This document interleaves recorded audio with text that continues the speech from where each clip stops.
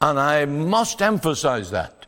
I must draw that reality out to your attention so that you grasp when the Bible talks about knowing God, it's not just about able to read a catechism or recite a catechism. It's about that knowledge in your soul, as Henry Skougal put on the front of that book. This kind of knowledge, to know God in heart, is the very genius of the whole thrust of John's message to Christians.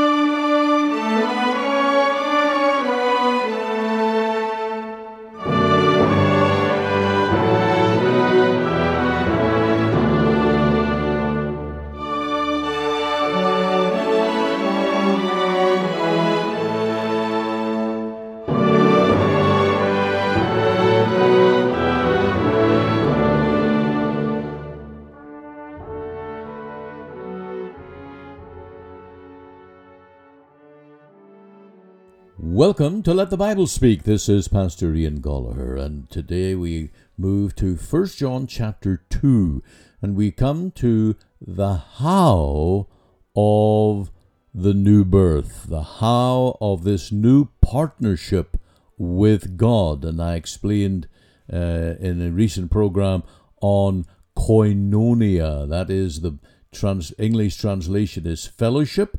The Greek term is koinonia. And it's more than just knowing or having time with or a friendship with. It is partnership.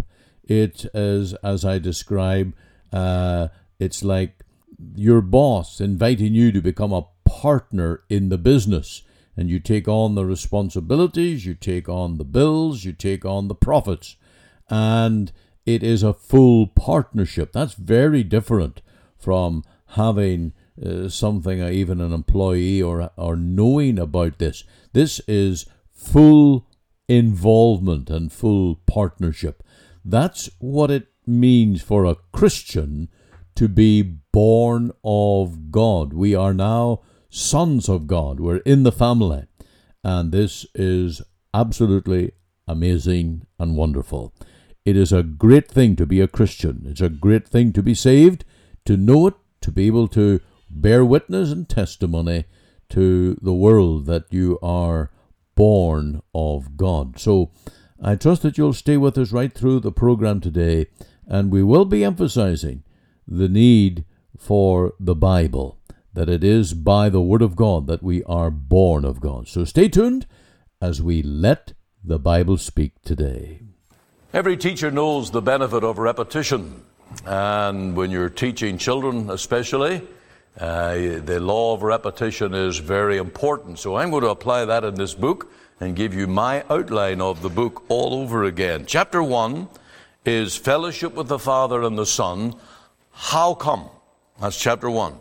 Chapter 2 is what happens. That's our message tonight. Chapter 3, by whom? Who does this? Chapter 4, so what? Who cares? And then chapter 5, whosoever believeth, the faith that overcomes the world. And I hope that that will help you. So tonight, chapter 2, the heading is, what happens? And as you go down this chapter, I find 10 things that happens.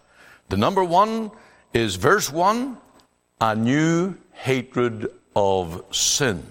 These things write I unto you, that ye sin not. There's a miracle in itself. A sinner that doesn't want to sin. That's the evidence of a change, a new birth. Old things have passed away because we're born of God and we don't want to sin. That doesn't make us sinlessly perfect in this world, but we can honestly say we don't want to sin. We hate sin. Verse 3, this is number 2 in the list of 10, a new love for God's Word.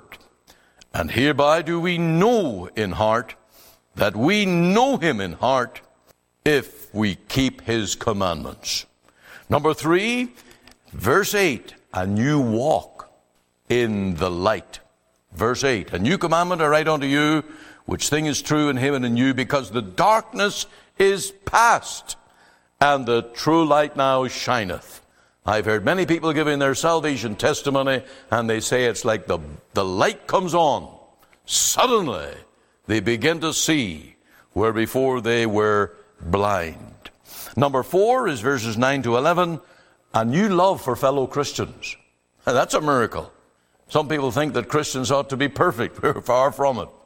But we love fellow Christians.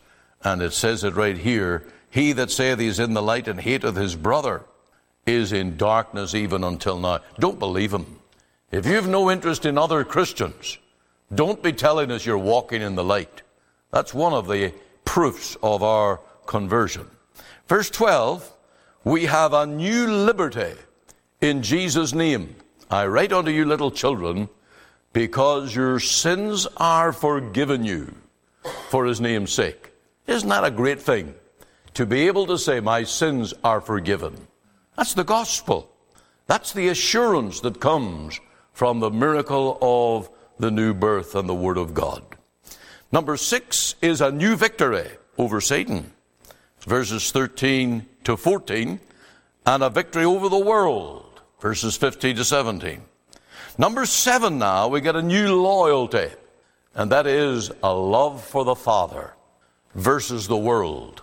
The world is always claiming us. The world is always seeking to drag us back. But now we love the Father. And you see that in verses 18 and 19. Verse 20, a new understanding. But ye have an unction from the Holy One, and ye know all things. That doesn't make me an encyclopedia, by the way. Doesn't mean that we literally know everything as Google might know it. But we know the gospel. We know God. We know his Son. We are born of his Spirit. And we have everything required for faith and practice. That's the equipment given to the Christian. For number 9, a new abiding in the Son. And you'll see that, let that therefore abide in you. And down in verse 28, and now little children, abide in him, just like the branches in the vine. Number 10 is a new test of the new birth, verse 29. If ye know that he is righteous, ye know in heart that every one that doeth righteousness is born of him. There's a new test. And so we can know. And as the Lord says, by their fruit ye shall know them. These are the 10 things of what happens. What happens when you're born of God and born of the Spirit? And what we learn from this chapter is that conversion is radical. Every person born again is dramatically changed. Now, I know we have quiet Christians and we have timid Christians. We have boisterous Christians. We have bold Christians. We have crazy Christians at times. And they have all manner of ways of displaying their profession of faith in Christ. But you're going to see it. You're going to know it because it is the power of God. Now, this fights back against what North America has been plagued with in the last 50 years or perhaps more, easy believism. The notion that you can sign a card and you're a Christian. The notion that you can just casually say, well, I want to be changed. You know what they changed Billy Graham's crusade to? Power to change. That's their brand now, power to change. Now, of course, Christians are changed, but it is the power of God unto salvation. Now, conversion is very easy because it's God's work.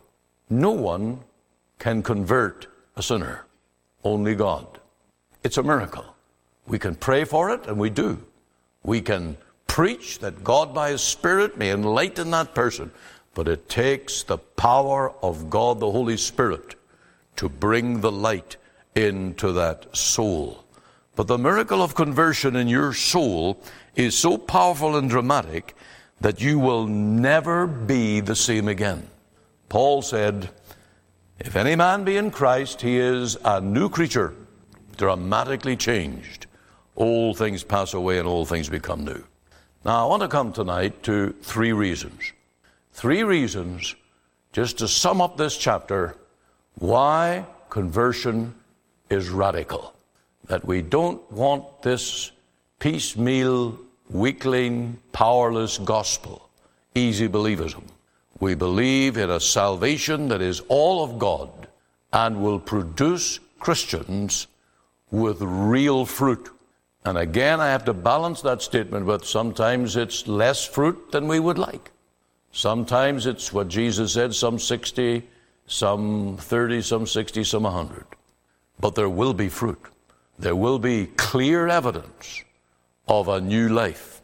And some of those 10 things we looked at will certainly happen. So number one then, conversion to Christ is radical because converts are made to know God in their hearts, experimentally, experientially, if you wish. Now, a repeated word in this book, as we've learned here in chapter 2, is this word know, gnosko, to know in heart. And I must emphasize that. I must draw that reality out to your attention so that you grasp when the Bible talks about knowing God, it's not just about able to read a catechism or recite a catechism. It's about that knowledge in your soul, as Henry Skogel put on the front of that book. This kind of knowledge, to know God in heart, is the very genius of the whole thrust of John's message to Christians. And we have read through those verses, so I'm going to leave it there. I come now to just a little bit of application. I was talking to a young preacher yesterday. He's actually coming to preach in this church before long.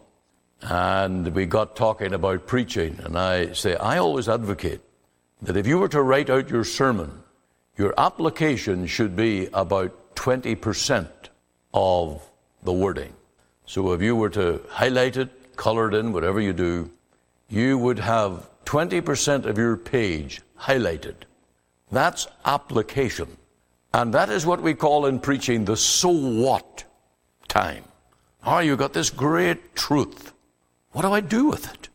What does it mean to me today in Calgary in 2023 when it's 24 degrees outside? Real, personal, today, rubber meet the road application. Well, in practical terms, this means that all believers will hate sin and will live a new life of fleeing from sin. Now, we live in a world of the curse, a world where sin is all around us. And it doesn't matter if you were to go and start a new colony in some very sparse part of the country, sin will catch up with you. You'll never be free in this world from temptation, whether it's in your own flesh or in the carnal ways of men. But this now becomes the goal of every convert. I want to live free from sin. I want to be turned away from every avenue of sin. I don't want to pursue it. I don't want to allow it into my life. And when I am in the midst of it, I want to get out. That is the new attitude. And this sin, when it happens, demands cleansing. And John begins the book on that. He says, if any man sin, we have an advocate with the Father. This book is not about sinlessness. You can't join the holiness movements who have taught about a second blessing where Christians get to the point where they will be beyond temptation and beyond sinning. John teaches these people there is a provision that when you are tempted and you feel the plague of sin in your own heart and life, if any man sin, we have an advocate with the Father, Jesus Christ the righteous, and we can go to him for cleansing. Now that again, in real terms, means that we're going to keep the commandments. We're going to keep the commandments. It's a very sad thing that even in Reformed circles, there has been this new covenant notion that the Christian is no longer under the law. And they have done with the 10 Commandments, the moral law, what we properly do with the Levitical law. We say that the Levitical law, that form of worship, when Christ died on the cross and the veil was torn in two, that way of worship by sacrifices and Levitical laws is over. But New Covenant, they do the same thing with the moral law. And they say we're now in the New Testament, we're under grace, not under law. It's really not a whole lot different from what dispensationalists have been doing for a very long time, since Jay and Darby. But we are under the law as a rule of life. We're not under its condemnation. We're not under its curse. We're not under its control in that we are on bondage. But we are under the law as the rule of life. And I'll tell you why. The 10 Commandments are really the expression of God's heart. The moral law has its source in the heart, the nature of God. God hasn't changed, and He still doesn't want us to break the first commandment of idolatry, having some other God. That has not changed. And you can go down the line, every one of those commandments and everything that it implies and infers. When we break those commandments, it's sin. And the moral law, the 10 Commandments, becomes imperative to the Christian that hates sin.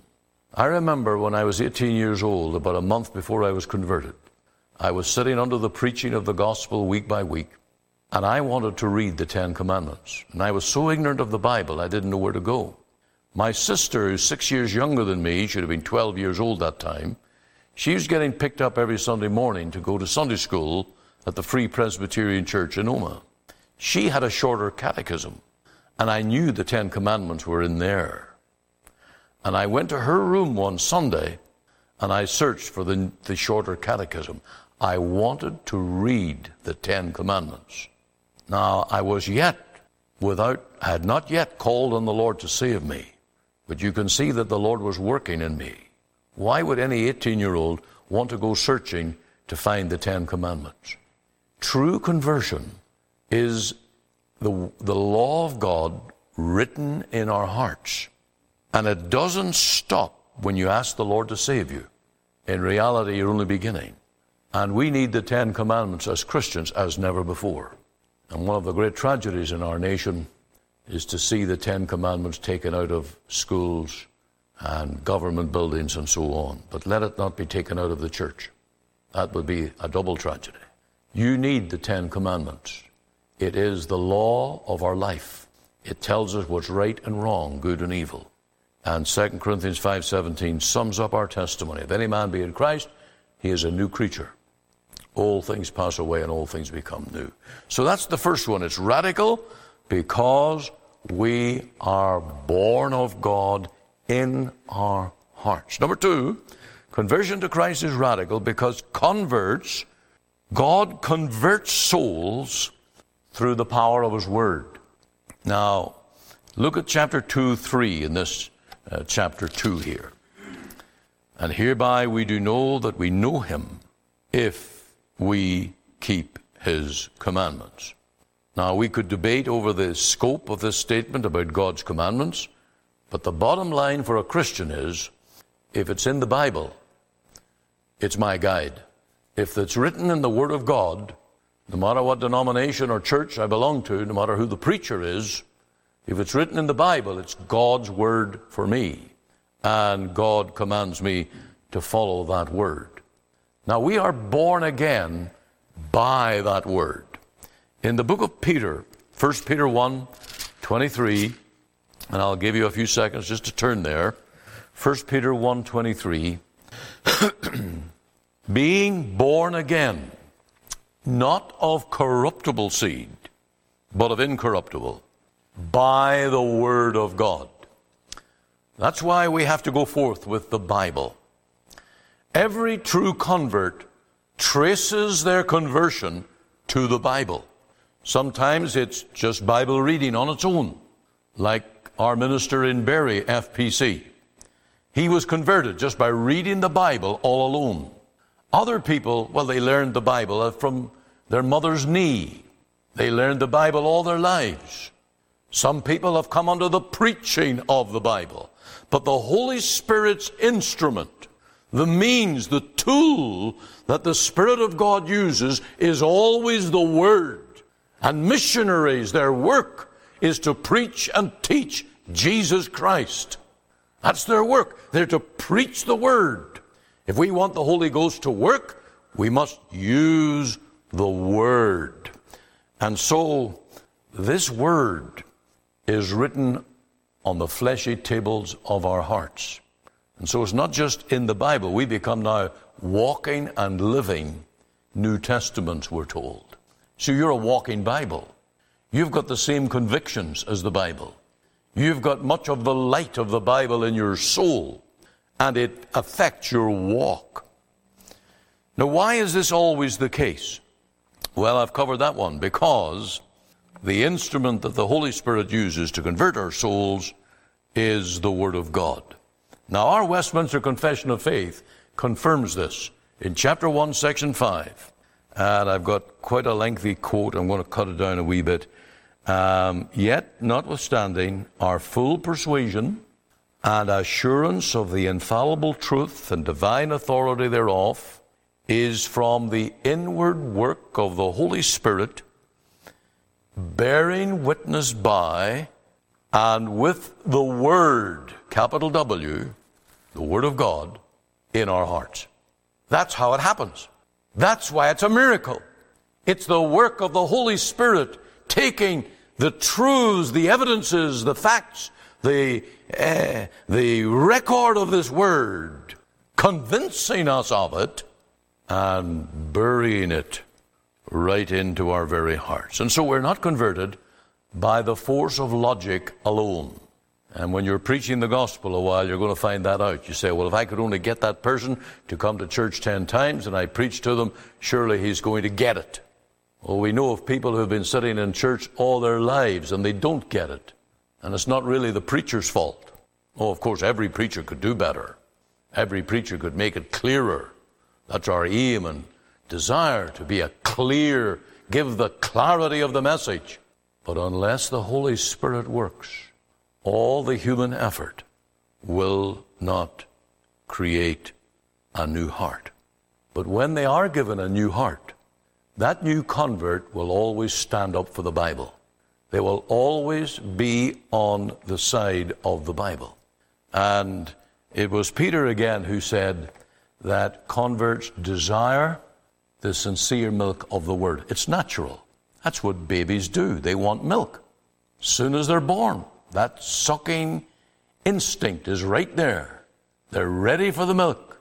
And when you're born of the Spirit, you are immediately loyal, hungry, and yearning that that Word will live and work in your life. And so this is another test that we are born of God. Anyone that says to me that I don't believe the Bible or I don't believe something in the Bible, they're arguing against the Bible. They're arguing against God. Don't tell me you're walking in the light. You're still in darkness, because everyone born of God loves the Word. Now, we're not always very perfect interpreters of the Word. That's the big struggle we have in churches. How do we interpret the Bible? How do we understand it? And that's why we have different denominations and different groups and so on. But everyone born of God loves the Word. And if you ask them, do you love the Bible? A true convert will say yes. If someone says, I've got no confidence in the Bible, you are not born of God. You need a new heart. So that's...